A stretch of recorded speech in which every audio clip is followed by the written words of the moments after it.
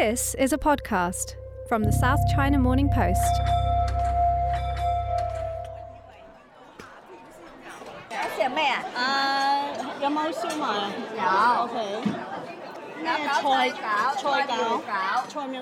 If you know Cantonese, then you can tell we are ordering dim sum from Maxim City Hall on Hong Kong Island. Oh my gosh.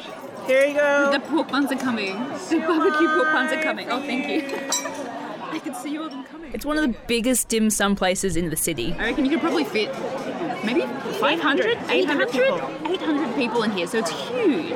It's pretty posh looking too. It's got lots of chandeliers, some faux marble pillars, and really nice chairs we're sitting on. It's like ultimate Chinese extravagance. It's shiny, blingy. You're looking over Victoria Harbour, so it is an extravagant experience, but it's not always like that with dim sum. No.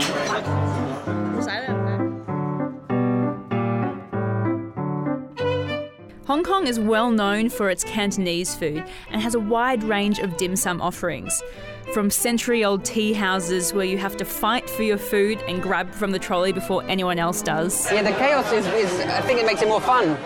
To Michelin-starred restaurants serving gourmet dim sum using expensive ingredients. So these are the wild mushroom dumpling with black truffle. Please enjoy. With Bernice and I based in Hong Kong, we felt it was only right to give you the ultimate guide to dim sum. What does it take to become a dim sum chef? A year and a half to master Hagao shrimp dumplings. Yes. Wow. And you just eat them in one bite. Yeah, one bite.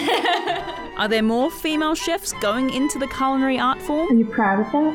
That's something for that? Of course. And why is dim sum served in trolleys? There's lots of ladies pushing trolleys containing all the delicious goodies inside, and that's what I'm here for. That's weird. What we're here for. Sorry, I forgot you were here to eat too. So join us on this journey of dim sum. I'm Alkira Reinfrank. And I'm Bernice Chan. This is Eat Drink Asia, where in each episode we deep dive into Asian foods that have gone global. Stay with us.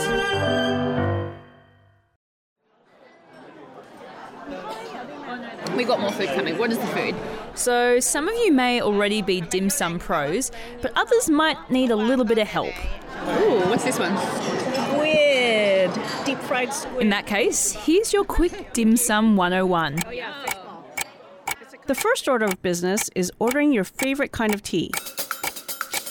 Jasmine, pu'er, teak guan yin, or silver needle. After all, it helps you digest your food and catch up with family and friends. In Cantonese, dim sum also means yum cha, which literally means let's go drink tea. People push trolleys around and bring dim sum or small dishes like tapas to you. It depends on the restaurant, but in general, there's hagao, steamed shrimp dumplings, siu mai, steamed pork dumplings, and char siu bao, steamed barbecue pork dumplings. And if you're more adventurous, there's braised chicken feet. Did you eat chicken feet when you were a kid? No, I'm not that traditional. Different dim sum dishes belong to different categories, including small, siu dim, medium, zhong dim, large, dai dim, and special. dak dim. The server will put a stamp on your running tab so you can mai dan, pay the check according to that. But to dig deeper into the tradition of dim sum, we went to talk to a dim sum chef with decades of experience under his belt. Hello, 大家好.你好. Chef Ringo Wong is the dim sum sous chef At Cuisine. one of the city's best Cantonese restaurants serving top-quality food crafted by master chefs. 好. Chef Wong was introduced to dim sum by his dad, who also happens to be a dim sum chef. 我記得我好細個嘅時候呢 Oh, I remember when I was 6 to 7 years old, my dad would take me to Yum Cha, and usually he would take me to the dim sum place he worked at, and I got to meet the chefs in the kitchen. 入廚房啊，拜會下啲師傅啊。 There, little Ringo Wong was amazed by how skillfully the chefs were making dumpling wrappers. 左手係一撳，跟住右手呢用支棍呢推幾下呢。 They pressed the dough with the left hand and rolled it with a rolling pin with the right hand, and there was a wrapper.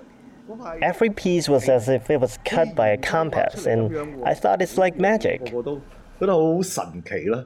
Chef Wong is one of the last generations to learn how to make dim sum through an apprenticeship. And just like a French kitchen, a traditional dim sum kitchen has a clear hierarchy and is run like a well-oiled machine. And Chef Wong, of course, had to start from the bottom. So I was doing very basic things in the beginning, like putting dumplings in a steamer and putting marinated chicken feet and pork ribs on the plates. Wong would try his best to finish all his work as soon as possible. So I could sneak into the board station and practice making har gao or char siu bao. But because he just started, his fingers weren't very dexterous, so his dumplings didn't look so good. They either exploded or collapsed. My chef would throw them into the trash bin or tell me to eat them myself. Hang on, but why is dim sum so small and delicate? Okay, that leads to how it started. Let's set this up.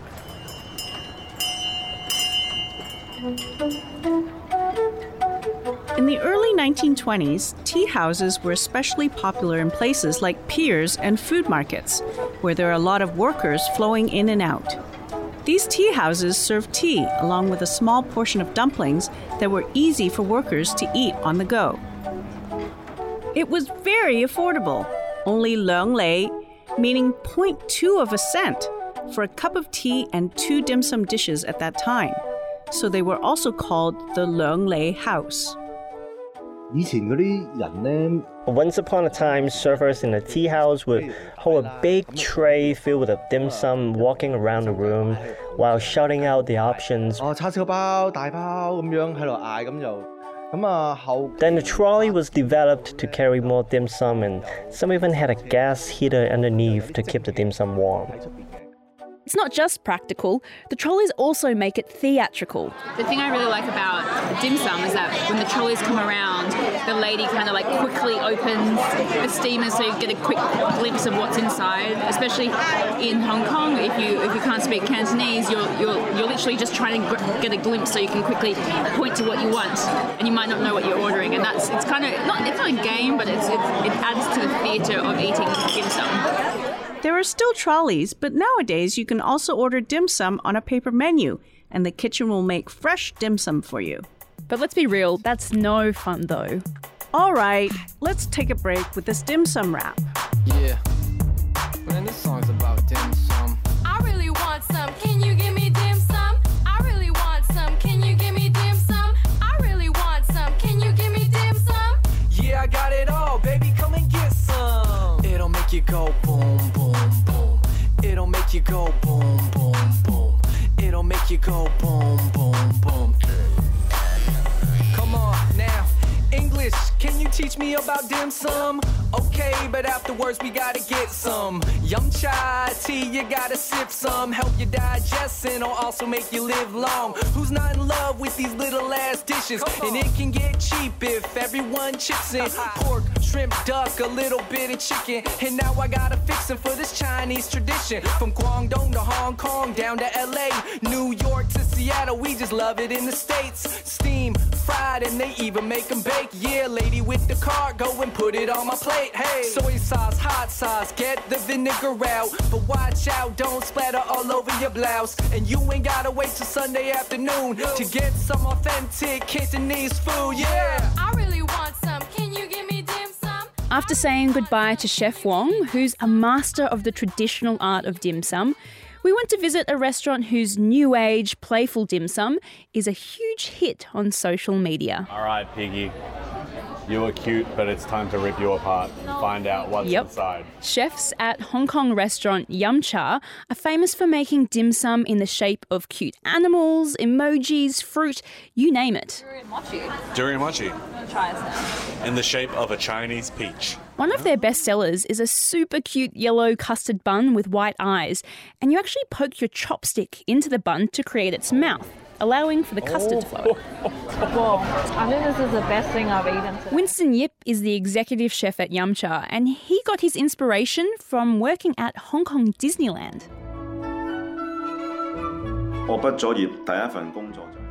My first job after graduation was making dim sum at a Chinese restaurant in Disneyland. This is Winston. I made a lot of cartoon dim sum in Disneyland, but my personal favorite is Chip and Dale. Because they're cute and they're always together, so I always like making them. Because his cute dim sum were only available at one specific restaurant in Disneyland, Winston decided he wanted to bring them to a bigger audience, but he had his worries about being too creative. So when I first started, I was really worried. You can be very creative about dim sum's presentation, but when it comes to the filling inside, it's hard for people to accept if you're too creative.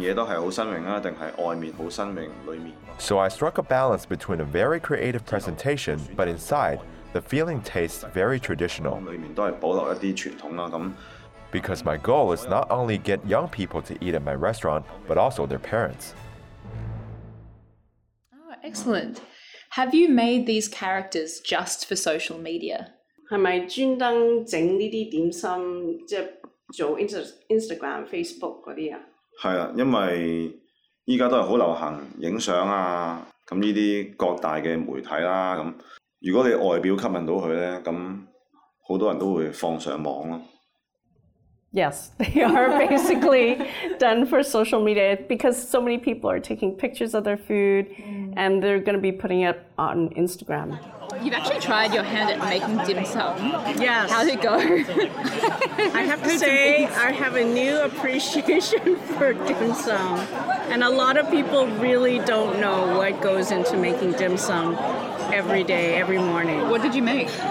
Hi, I'm Bernice Chan with the South China Morning Post, and we're here at Choi Hang Village in Lee Theater in Plaza Bay, and he's going to teach me how to make hagao, and I did not put in 13 folds in the hagao, which is supposed to be standard. So we asked Winston how long it took for him to make the perfect hagao, or shrimp dumpling. 大概學咗年半就可以學到點樣做一隻蝦餃。So when he first learned how to make hagao, it was he had to learn how to just make the wrapper. So not even the filling. Yeah, not even the filling. So he had to get the wrapper down, and then the filling, and just the filling, and then it was actually learning how to fold it. So the wrapper has to be very thin, you know, to be able to make all those folds. And so it took him like a year and a half to be able to do that. And he's doing this on his off hours, like not when he's working. So an hour and a half to master... A year and a half. Oh, sorry. A year and a half to master... Hagao shrimp dumplings. Yes. Wow. And you just eat them in one bite. Yeah, one bite. They taste great. That's amazing. So after learning how extremely difficult it is to become a dim sum chef, naturally we asked ourselves a worrisome question. Are there enough young people learning to make dim sum? We went to meet Chef Lau Chao Guan, who's been making and teaching dim sum at the Vocational Training Council in Hong Kong for more than 40 years. Are more or less students going into dim sum, into a career in dim sum? 你有冇睇到越嚟越多學生入點心個行啊？有嘅，入多咗，我都覺多咗。即係畢咗業之後就入點心行。做點心係啊。Yeah, so he's seeing more of his graduates going into dim sum. Don't worry, you can still eat dim sum. How come they want to do that? Is there more young people are doing it? Why is that? 點解呢啲後生人有興趣入點心行咧？ Such a hard. 因為要好辛苦啊嘛。其實如果做一個飲食咧。It's actually easier to be a dim sum chef nowadays. Restaurants in my time were huge and you needed lots of dim sum chefs to feed the customers. There were at least 20 to 30 chefs just to make dim sum, whereas now restaurants are much smaller and only need 4 to 5 dim sum chefs. So it's not as laborious. These days, female chefs in Western kitchens are not uncommon. Yet dim sum kitchens remain a male-dominated field. But that hasn't stopped young women from going into this culinary art form. I'm Victoria Yao. Victoria is a dim sum chef at Shang Palace in the Kowloon Shangri-La Hotel. I'm okay with working in a male-dominated field because there were more male students in my class in the culinary school, and I'm quite used to it. Last year, Victoria joined a group of 5 female chefs to take part in a cooking competition in Shanghai. And despite their lack of experience, they managed to win 4 gold medals, which was totally unexpected. Because each participating group was extremely experienced, and we were just a bunch of girls who just started our career. I was in charge of the dessert. I prepared a sweet potato pudding, like a lava cake in the shape of a vase. My team is the only all-female team. Are you proud of that? That's something for that? Of course. I always think that women pay more attention to details, and our fingers are more slender than men's. So that's our advantage when making delicate dim sum. But gender does not determine the quality in the kitchen. Men and women can be equally creative, so I am very supportive of having more female chefs in the kitchen. When we asked all of our guests the most important thing to be a dim sum chef, they all said, 有興趣。興趣最緊要覺得。Interest. I think it's part of my interest, so I can tolerate it. I can tolerate the extreme working environment. For example, it's hot and it is quite narrow for people to pass through, but I think it's okay because and we love it. We love cooking, and that's why we can just overcome all the difficulties. Yeah. 佢同埋咧要不停咁樣食材啦、形態啦、火索做咯。So most important thing is that they have to have the interest in doing it, and then they would constantly think of new ideas. As long as you're determined to practice hard, 點都會成功。You would definitely succeed.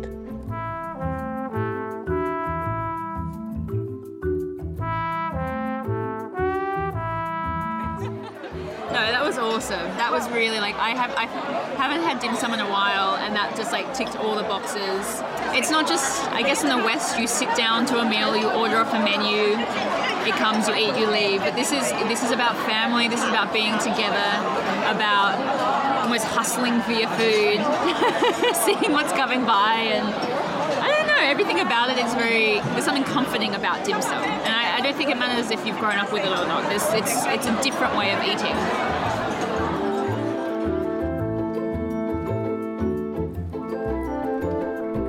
So now that we've talked to all these people, all these dim sum chefs, do you have a new appreciation for dim sum? Definitely. I already loved dim sum before this episode, don't get me wrong, but the amount of time and effort that goes into making just a simple dumpling, so like har gao, the shrimp dumpling, 1.5 years to perfect it, that's insane. I eat it in 2 seconds flat. That's right. Isn't that crazy? Did you learn anything? Well, I'm really pleased to hear that there are many more female chefs who are interested in joining dim sum and talking to Victoria. She even wants to open up her own restaurant with her fellow cohorts who are also female chefs, which I thought was pretty cool. Would you ever become a dim sum chef? I think I'm past my prime. Next time, we'll be heading to Thailand to look at the history of pad thai and how it was actually invented by the government. Almost like a national strategy to say this is Thai versus Chinese, because at that time in the 40s, there was a real push against communism, and Chinese was marked as a communist country. There was a real sort of anti-Chinese movement, and they used the noodle dish to say, yes, but this is our noodle dish, not a Chinese noodle dish.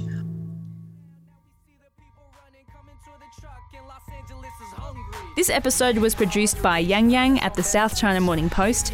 Music by Fung Bros. And we'd like to thank Chef Ringo Wong, Winsome Yip, Chef Lau, and the students at the Chinese Culinary Institute, and Victoria Yao. Until next time, happy eating! Dim sum truck be around.